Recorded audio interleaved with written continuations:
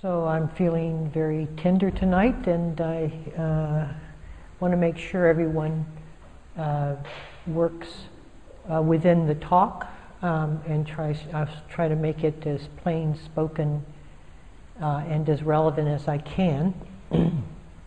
And I want to just mention that this is a new series, Continua of Practice. And what I attempt to do, or what I want to do, is to show you the common patterns that all practices have, but perhaps more importantly, for you each to discover your own individual practice within all of these continua that I will be talking about over these many weeks that this will continue. And I've created a schemata, a diagram that sort of looks at the major phases of a practice as it evolves, and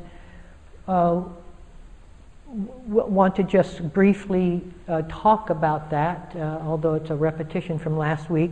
Matter of fact, I guess I won't. What I'll do is bring the talk that I have prepared for the continua, which is from the divided mind to the unified mind, and talk about those markers on that particular scale that you see in front of you. But one thing I want to mention about the scale is that it looks linear, and there's no way to talk or have a scale that isn't paradoxical, because the scale, although it looks like a journey forth and is often depicted as a journey forth in some of the imagery, the mythical imagery that spiritual journeys hold, it really isn't a linear journey. It's more of a journey of depth down. And the same thing that we see at one point, we see with a very different set of eyes at another point. One could say that it was because of all the practices one did in order to arrive at that point of greater depth. But in fact, how we perceive is what changes, not the enormous amount of work we do to get there. The willingness to change our perception, the willingness to concede that the practice is moving us away from the normal ways that we perceive, which is subject-object, this and that, you and me, and the tensions that perception brings. So really, it's simply a matter of figure ground switch, really. And the journey forth is a journey of preparation for that figure ground switch. It's a journey in which there is a certain preparation needed. Most of us mostly are afraid to see life differently than the way it's showing up for us morning after morning when we get out of bed. That doesn't mean that life is the way it is to us when we get out of bed in the morning. It's the way we want to perceive it. And the journey usually takes time because of that reluctance. And there's a number of events along the way that allow us to concede the point that we have been fooled, that what we have taken life to be isn't, and what we have taken ourselves to be within life has been very limited. So tonight I want to talk about the first actual continuum, and this is a beautiful continuum. I mean, I don't like to pat myself on the back too frequently, but I have heard anyone speak about the spiritual journey in this particular way, or actually from a sense of continuum. And so this is a series that's, I would say, uniquely my presentation. So you can discard it with that. He's not worth listening to, or whatever way you want to, or not. But let me talk to you for a minute about the divided mind and the unified mind. I mean, if you look, there's many, many ways that our mind divides out, doesn't it? We set boundaries and borders and limitations, and we hold people off, and we allow certain people in, and parts of ourselves are safe and parts of ourselves are unsafe. And so we have a multitude of boundaries that we have sectioned around our mind and around ourselves. Our mind is here, our body is here, this is inside of me, this is outside of me. And those are all held within a mental concept in the brain. Those are the boundaries of our safety. Those are the ways that we feel most relaxed within the tensions of our boundary. But those are the tensions of a divided mind. Those are the tensions of separating out certain things we don't like from what we do. And the opposite, that's the left-hand side of the scale. The right-hand side of the scale is the unified mind, in which the mind isn't pitted against itself. Like the house divided against itself. And what a unified mind looks is a very different changed perception, because it doesn't hold the tensions of the boundary. It holds if it can be put into words, which it really can't, but this is an attempt to do so, it looks more interconnected, boundaryless. It doesn't look separated. Even the space that seems to separate the individual objects that my mind depicts doesn't in fact separate objects. It's seen in a much more unified way. Because one of the ways that the divided mind sections out from the rest of humanity, the rest of the world, the rest of the universe, is by sectioning me out of the mind. Now that's an interesting statement, because what I'm saying to you is that you do not have a mind.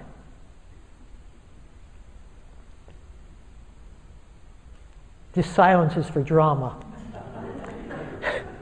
You do not have a mind. The mind has you. What we perceive of as ourselves is a mental phenomena within the mind. It's a mental state and an organized way that we wish to perceive the world from the vantage point of ourselves and the rest. So we place the mind outside of ourselves as having a mental experience. Now this is really fascinating to me, because this continuum is so accessible in that way. Because you can get a sense of yourself, and you can get a sense of yourself separate from your mind. And if you're just willing to release the need to continue that separation and distance from those two seemingly disparate objects, you'll find that your vision starts changing in accordance with the unification that releasing the tension allows. Now, I, from time to time, like to demonstrate from all of us, the ability to sense that. And if we're quiet together,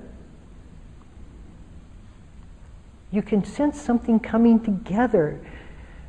Just in a deep, relaxed state, it feels as if things aren't held so far distant from one another. You can feel the physiological fact of that unification occurring, or beginning to occur, before we put on the brakes and claim enough of this homogenation. Let me go back to seeing the way I always have. And in fact, it does. I mean, the brain will organize itself the way you want it to organize. I remember being a psychology student and some back in the 60s, and as I mentioned in the previous talk, having special glasses that invert the top image and doesn't invert the bottom half of the image, so essentially your head would be on your waist. When I would look through these glasses, it would invert the top part of the image. But if you stayed with for a little while within those glasses, suddenly all the images would turn around to properly fit in your terms of your expectation. And it was rather a dramatic effect that it had, was that we see the way we are conditioned to see, conditioned to believe. It doesn't mean that that is the actual image that's coming into the eye, because the actual image that's coming into the eye is inverted to begin with. It's upside down, hitting your retina. Yet quickly, it rearranges that so that everything is right side up. So you can't believe the depiction. The mind is an organizing organ, and it organizes in proper perspective to your expectations. So this sense of division within us is how we wish to see life. And because we have lived so long under this guise and influence and have built a repository of certain images that need this division for their survival, we continue to see life from that point of view. The problem is that when you look at life from a point of view of me and you, this and that, then the way to access it is through gain, supply, acquisition, desire, fear. Those are the ways, that's the avoidance. Those are the traumas of emotion that arise within that particular depiction, that particular orientation. So when you have that way of looking at the world, you will, what will accompany the world are all of the emotional upheavals that we have in our life. And the fact of it is very different than that. You, the sense of you, is a mental process. You are not someone, no one's ever been able to find a you outside of that mental process. In fact, I was watching a show that was showing the MRI of you, where it was located in the brain. I mean, it actually has the sense of I has a location within the MRI imagery. And so there's no place that you are to be found outside of this particular mental expression or idea of you that keeps regenerating itself again and again, and believed as something that resides separate from the mind. I have a mind. Let me figure this out. And it hasn't been rejoined. It hasn't been allowed to rejoin the rest of itself. In fact, because this has something to do with the talk in its totality, let me just say that the objects that we perceive external to ourselves are also mental phenomena. How can that be? Because we have learned to separate out in terms of the histories and recognition and memories that we have been associated with those objects to be able to call them what they are. So not only the sense of I, right, is a mental phenomena, but the objects themselves are mental phenomena, and the objects hold all of the associations, past associations we've had with them, the likes, the dislikes, they don't hold it themselves. Nothing holds that in and of itself. It holds it because we give that to it, right? So then the division in the mind is between what I create and project out as an object and the sense of me who's having that perception. And those two are in conflict. I don't like what I see. I want to avoid what I see. I need more of what I see. I want what I see. And so this whole dynamic is set up for us to pursue, may I say, our own tails, when actually it's all mental phenomena rolling on.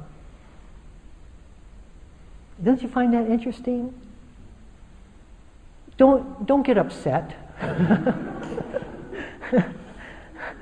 Just let it sit with you and see if it's interesting to you. It's like a cosmology talk. Whoa. Now, let me talk about a false nirvana. You'll see that on the scale that's in front of you. The false nirvana. False nirvana is a moment that we have on our path where we think that we are completely free and completely have eliminated the difficulty at hand, and that we have crossed over to the far right-hand side of the graph. And there'll be many times within everyone's practice where there will be some catharsis or some rejoining. Some bit of ourselves will have been reconnected with. And in one particular way, I mean, forgiveness is that. If you truly forgive something or someone, there's this tremendous energetic reconnection with that which you have kept outside of yourself for whatever emotional reasons that you have. So we will feel from time to time those pieces of those boundaries being removed. But then, of course, we don't acknowledge that as what's actually occurring, which is the mind is healing itself to the rifts of our past. We say, oh, I just forgave him. You know, we keep ourselves distant from the completion of what that means and continue to go on from that point of view. But you can often sense within that shift a shift of identity. When you have forgiven somebody, truly forgiven them, or when you have surrendered to a fact in front of you, and I don't mean with calculated preference of not having it, but it's in front of me, so I might as well. It's not like a talking journey. Surrender is simply a releasing of the resistance. You'll feel something coming back in place. That's a shift of identity. You see, you might say that's a small moment of awakening. A small moment, awakening is the unification of the entire mind. But there are many times on our path when there are small moments of where something has regrouped, has been regained, has been reconnected as yours, as an intrinsic part. And so a whole level of not only discourse and narrative fades away, but also that sense of tension that the boundaries have created also falls away. It's beautiful when it happens. Some people love it so much that they stay within that particular philosophy or psychology and just try to more and more bring those pieces back together. But again, from what we're talking about tonight, it's not about you keeping pieces coming back in. It's about you being a piece in and of itself. This is the big chunk of your mind that doesn't wish to regroup, rejoin. It wishes to have the experience of that rejoining, but it wants to be in control of that joining as well.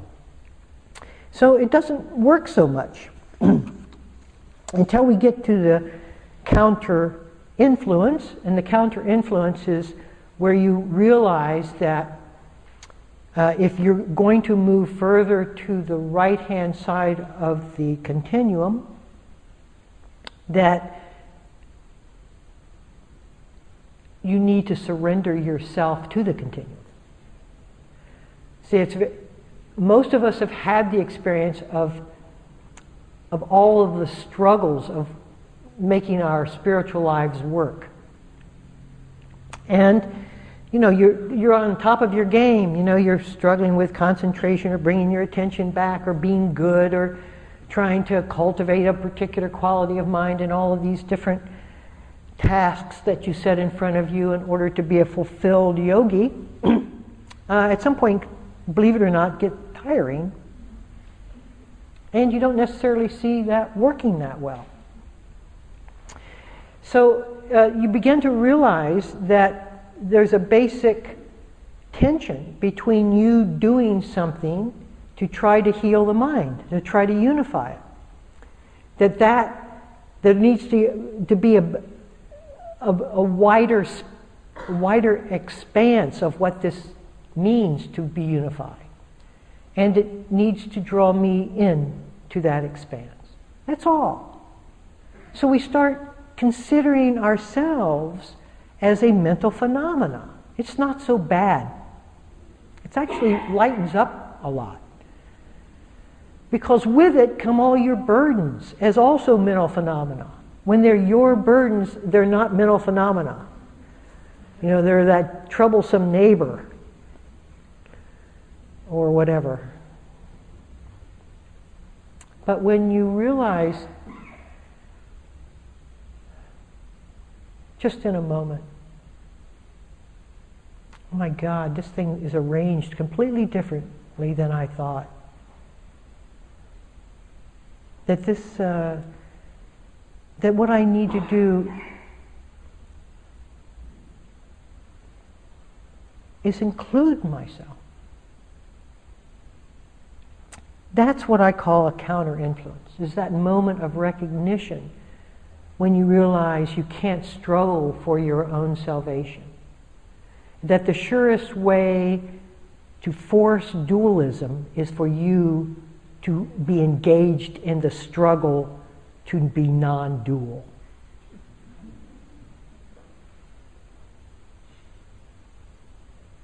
It just doesn't happen. But it's noble. And that's part of the reason we continue so long into the journey with ourself at the helm, is because of the nobility of it. Because it feels like I'm doing something worthwhile in my life. But it just isn't a complete journey.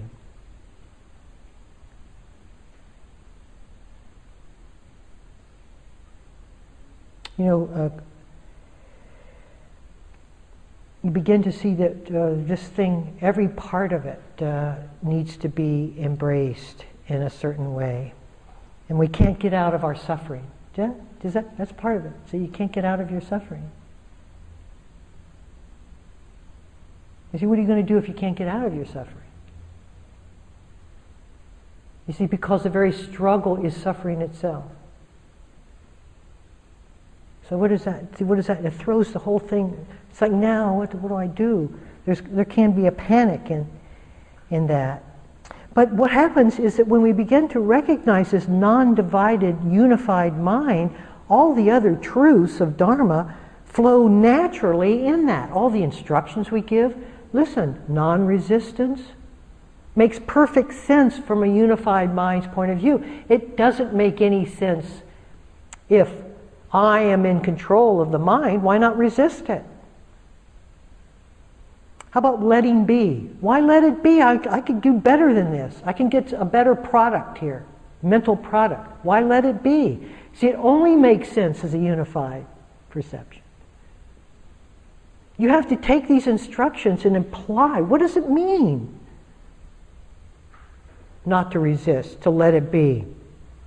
Non-judgmental awareness, why should it be judgmental? Because the judgment fractures and non-judgment heals.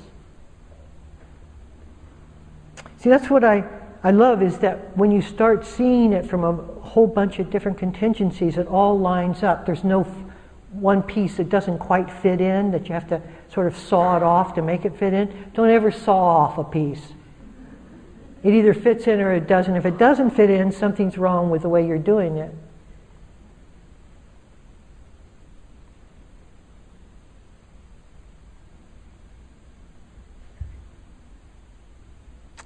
Anger. See, Christ said, he said, resist not evil. Doesn't make any sense. Why not resist evil? Why not resist evil? Because when you do, there's greater evil. Resist not evil. Or he said, I love some of his quotes because they fit this. So, be whole as your Father in heaven is whole. It's so clear from a unified mental point of view that, of course, to be like my Father in heaven, or you can use your own metaphor, a unified mind. just metaphors. And one of the ways that we can start inching ourselves forward in this sense of unification is just to remind us from time to time when we are acting as if there were two things, because our perceptions seem to indicate that. Just to say, not two. Not two.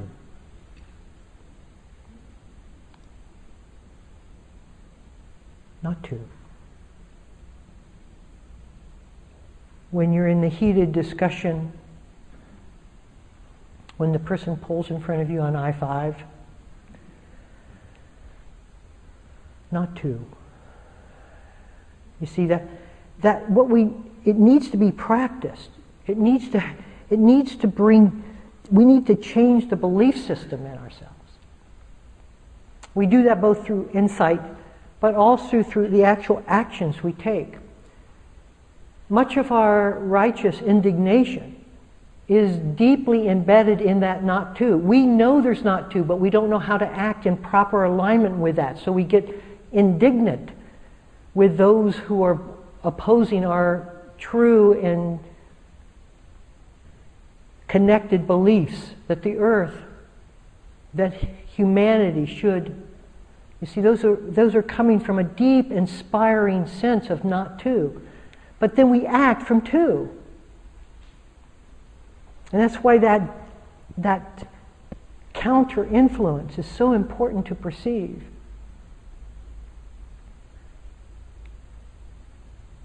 So this continuum is both a practice and a direction. A beautiful sutta, which I gave 40 talks on. So if you're interested in it, you can go back to, I think it was talk 27, no, I don't know the talk. But it was the 4 foundations of mindfulness, the 3rd foundation. And in that foundation, the Buddha talks about different qualities of mind arising. But what's so interesting is that he said, notice when your mind is concentrated, notice when your mind is not concentrated. Notice when there is benevolent and loving kindness, notice when you're when you're angry. Notice this, but also notice its opposite. Notice that, but also notice its opposite. He made no distinguishment about going with one and not siding with the other. See what he was saying? Now, there are times and proper situations in which skillful means, which is pitting one side of your mind against the other, has some relevance. But again, as I mentioned in my first talk, this talk is trying to show you more the absolutes of the mind rather than the skillful means that most of us navigate within from time to time. Skillful means is trying to cultivate a certain quality of ourselves because the counter emotional involvement in it is so dramatic in our mind that we can't balance it very well. We can't just notice it. We lose ourselves within it. Right? We all have emotions and reactive situations in which that happens.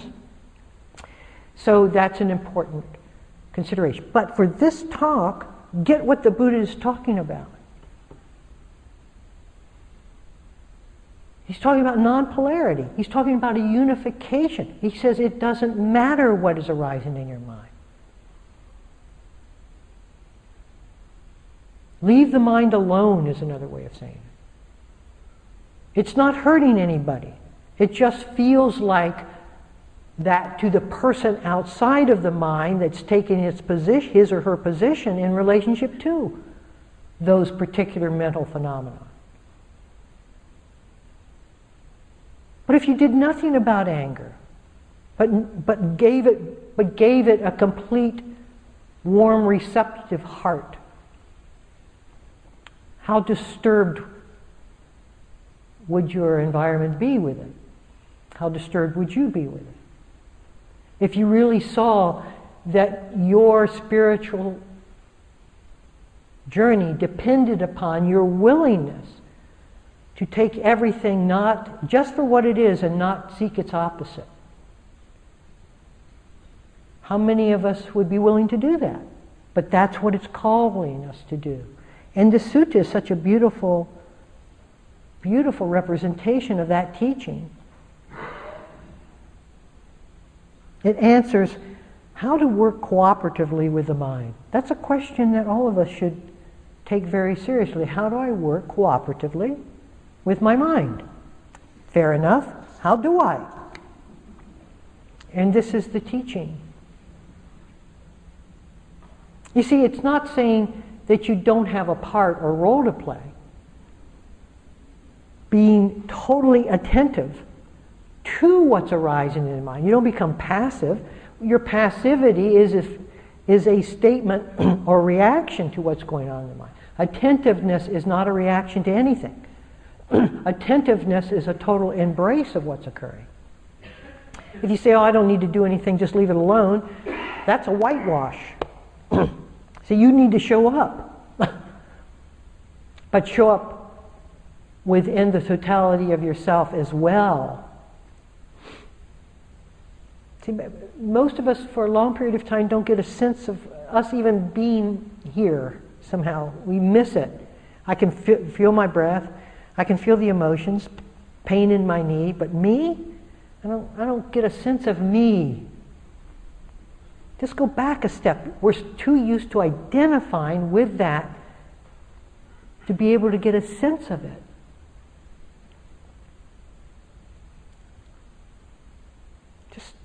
Just step back. And then you get oh, whoa, wait a minute. The field's opening up here.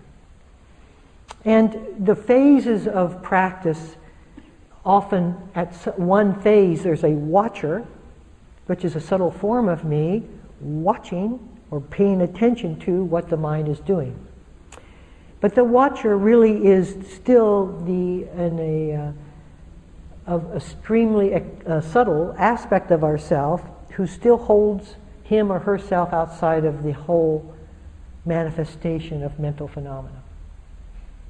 And so, at some point you begin to sense that watcher is in conversation, can be heard.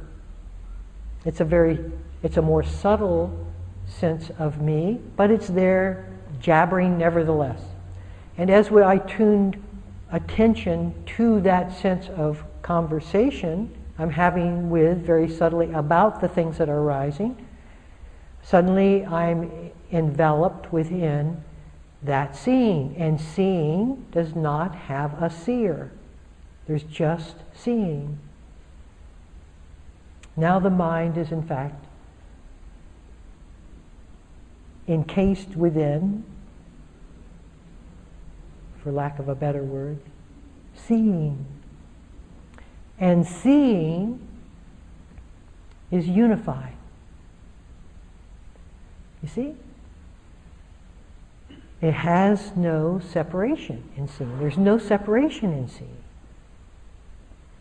There's separation in me seeing because one form is looking at other forms.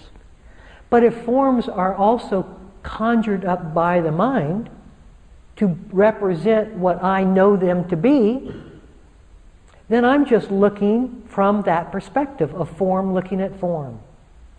And when form looks at form, it brings in a whole set of attitudes that only form has, like comparison and contrast and judgment and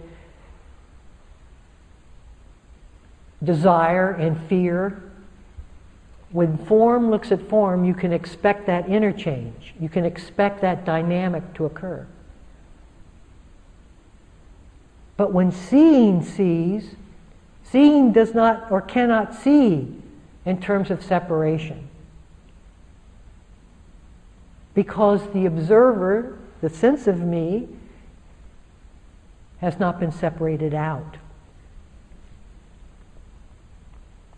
And the sense of me held the knowledge by which I could depict any form. But now that that knowledge is part of the seeing, see if you can follow me here, that knowledge is part of the seeing, the whole thing is seen.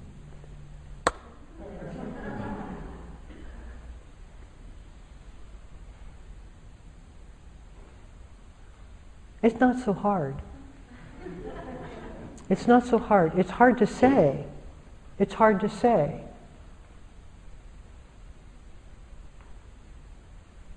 But each of us have all that we need in order to do that. We have our intentionality, we have awareness, and we know what awareness is seeing. And at some point, the subtlety of who is and what it is that's looking will become more and more noticeable to you. And so you just include that as part of the seeing.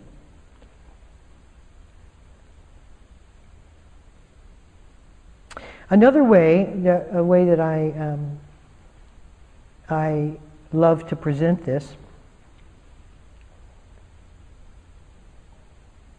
is that you have to deeply love your humanity. See, that's what the Buddha was saying. He's saying there's nothing wrong.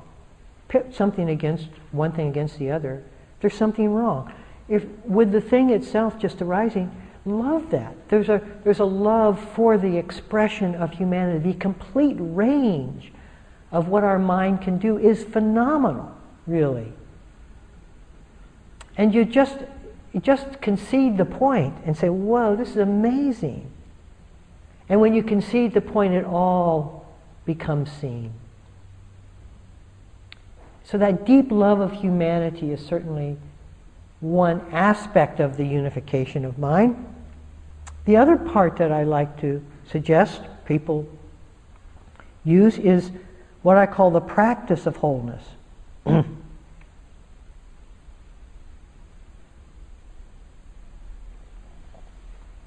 Look at what you believe is outside of yourself and prove it is within yourself, within the mind. Look and see what's outside of the mind that you think is outside and prove that it's within the mind. Okay, so we start off and we think, okay, my thoughts are mine and they're in communication with what I'm seeing outside of myself. I have a narrative going on and I can say, I don't particularly like this emotion that I'm having. Let me do some adjustment. Maybe I'll change friends or whatever and change the emotion, uplift myself. So all of that dialoguing, we take it to be us as commentary on what is occurring within the mind. But in deepening quietude, what you'll notice is that the commentary is is thought. That's one that many of you in the room already have seen. That thought is not about me looking at, it's about, what is it? I don't even know. It's definitely a mental phenomenon, but I still, after 40 years of practice, can't tell you what it is. Words of the mind, that's what it is. So I bring that into the mind. Okay, so thoughts are really part of the mind. I'm not outside looking at the mind and jabbering about. The jabber is part of it. Okay, so that was a very central element of us. That seemed to be who I was, the commentator of what it is that's occurring. And I was having emotions about what I was seeing as well. But when I look at what their emotions are occurring, they're also occurring within the mind. You see, and so now I'm getting confused because those are two big forms of my identity, my emotions and my thoughts.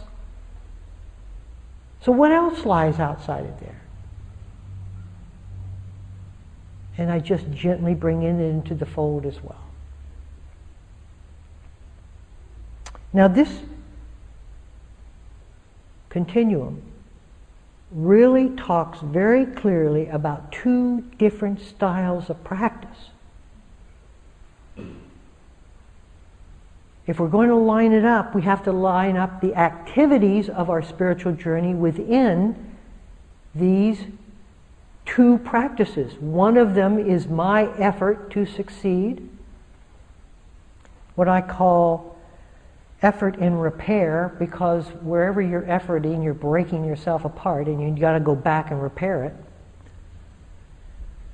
because of the overextended force and ambition that such effort does. So effort in repair, cultivating a good quality because I've learned to mistrust myself and thinking that those qualities weren't there. I've got to go out and find them and bring them in. Sort of what I call the spiritual scavenger hunt.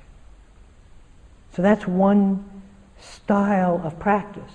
But that style of practice doesn't understand the unified mind. It stays divided. There's no unification within that style. What are we practicing towards? What's the resolution of our journey? We should ask that question.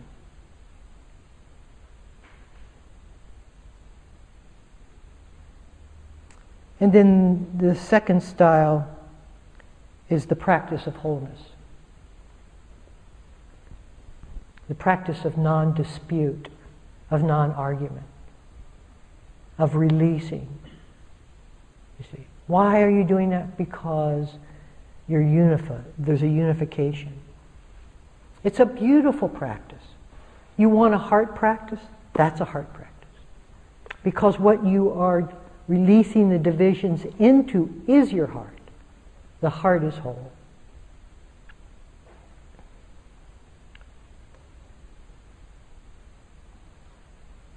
You heal the mind at the source. And the healing is not just unification, me feeling like a unified person. What good would that be? It's unification of the cosmos. Yeah, the little green men. It's unification. It's unification of all things. Unification of all things. See, it's always much bigger than just me. Always. It started out problematically as me working on the internal logistics of it. But there's an escape clause also on your continuum called wakefulness, which shows you conclusively that you were never alone, you were never isolated, you were never separate. Conclusively, beyond doubt.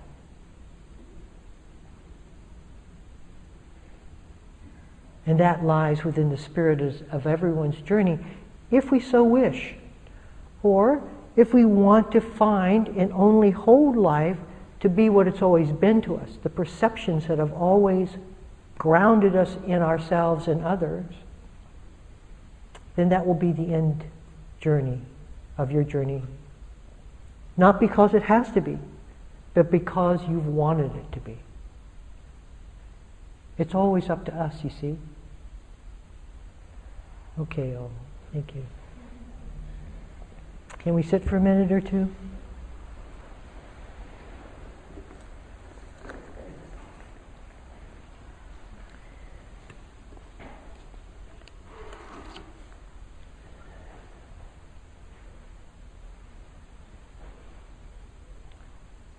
See, as you sit, what's not being included?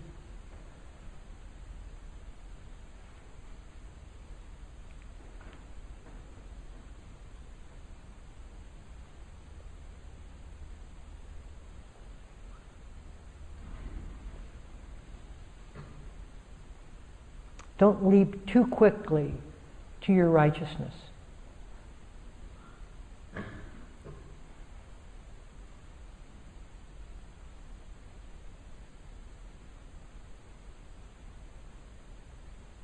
Silence is the indicator. Silence shows us.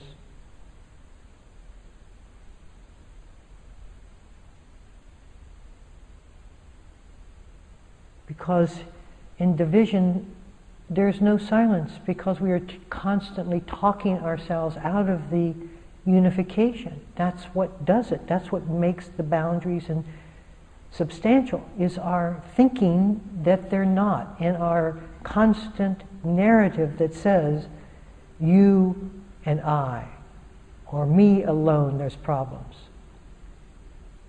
There can be a problem anywhere, with anything. And if we want division, we will find a problem, because a problem is necessary in order for division to be the perception of choice. And so if we're going to move and keep and maintain a divisive mind, it's going to be a divisive life we serve.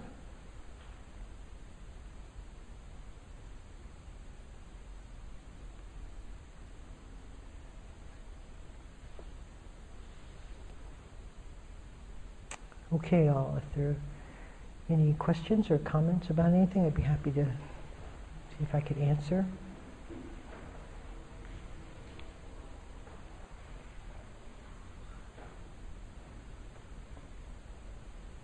Yes. Could you speak to the comment you made early on about it's a practice down? The practice what? It's a practice down. Yes, I certainly can. So I mentioned that the journey really isn't a journey from one place to another. It's not a longitudinal journey. It's not a journey of space and time and distance. It's a journey down. Well, the reason that we don't see in a correct fashion has to do with the amount of ignorance, the unwillingness to see. And we some of it is intentional. We just deny what's there. Others is that we haven't been properly trained how to look to see whether there's anything other than what we believe. And we try to make what we believe a comfortable life for ourselves. So if we're going to operate from that sense of ourselves, then it is a longitudinal journey.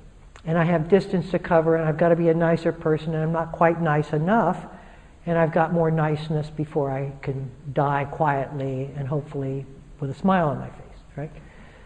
Okay, so that's a different way of, there's also a depth instead of a longitudinal journey. It's a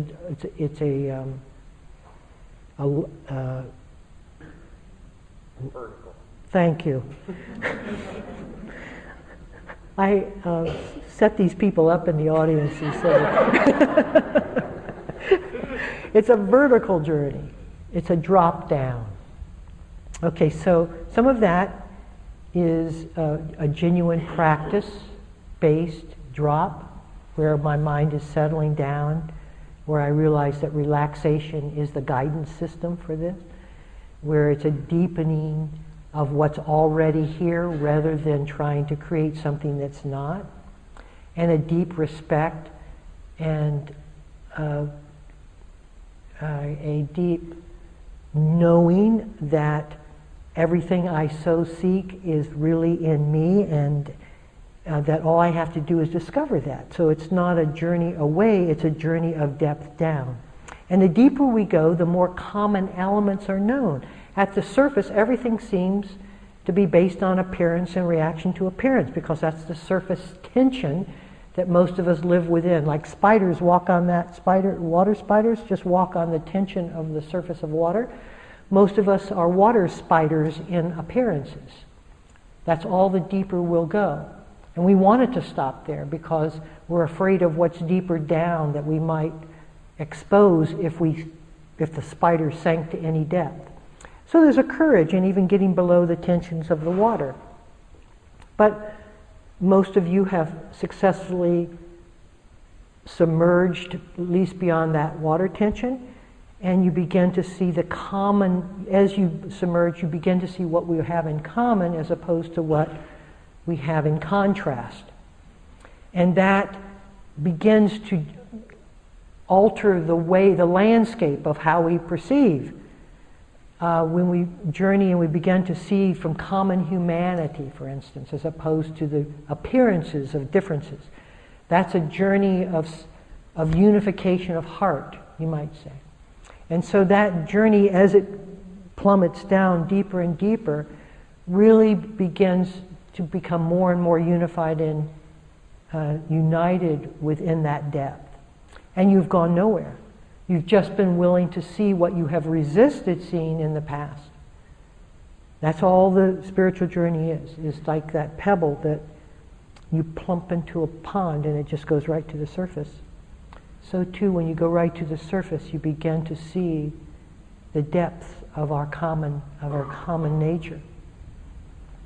And one of the things on that journey down that the pebble has to perceive is the sense of separation. It has to move through the sense of separation to see that commonality. Okay. Yes? I don't understand By what? the commentary on seeing. The what? The see? Commentary on seeing. I don't understand it. Okay, so do you have a meditation practice? If you look at your meditation practice, you'll notice there's a commentator back there it has a lot to say just about everything. And no matter how gross or it has an opinion about something, right? So that's all I'm saying. And then at some point, it gets quieter because you're on to the logistics of it. You're on to the big eruptions of noise, and so you've been willing to quiet yourself down, which is another word for going down deeper. The quieter you become, the more common element. But you still, at some point in that rock's descension, begin to sense that it's still commenting, although quietly, about being quiet. Oh, I'm quiet now. Boy, this is interesting. God, look at this. I'm feeling united. Blah, blah, blah, right? It's quite cute. But it isn't complete. And so you start attending it, because the nature of awareness is that it's always more subtle than the form that that's perceiving. So just a minute, hands, let me finish that thought. Which means that it always, if you want it to be so, it will always see what form is expressing itself within that awareness. It'll always see that. If it weren't, there would be no salvation, there would be no freedom. It would be a lost cause. But because of the subtlety of that awareness and your desire to be quiet along with it in order to see, it starts noticing at a more and more nuanced level what it sees, including the very quiet commentator that's still there. Does that make sense to you? Yeah, good. Yes, dear. So just for clarification, the watcher is not the awareness. Okay, so it's terminology.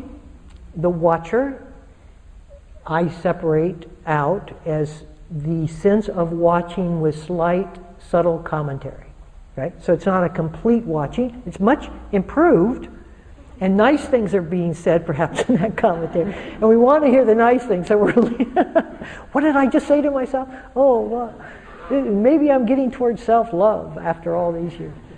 So there's a spiritual leaning in that can capture us for a long period of time.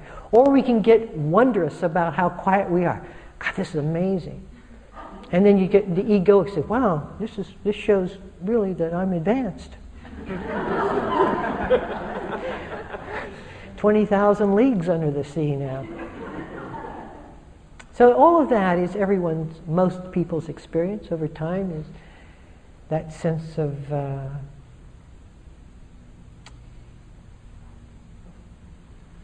egoic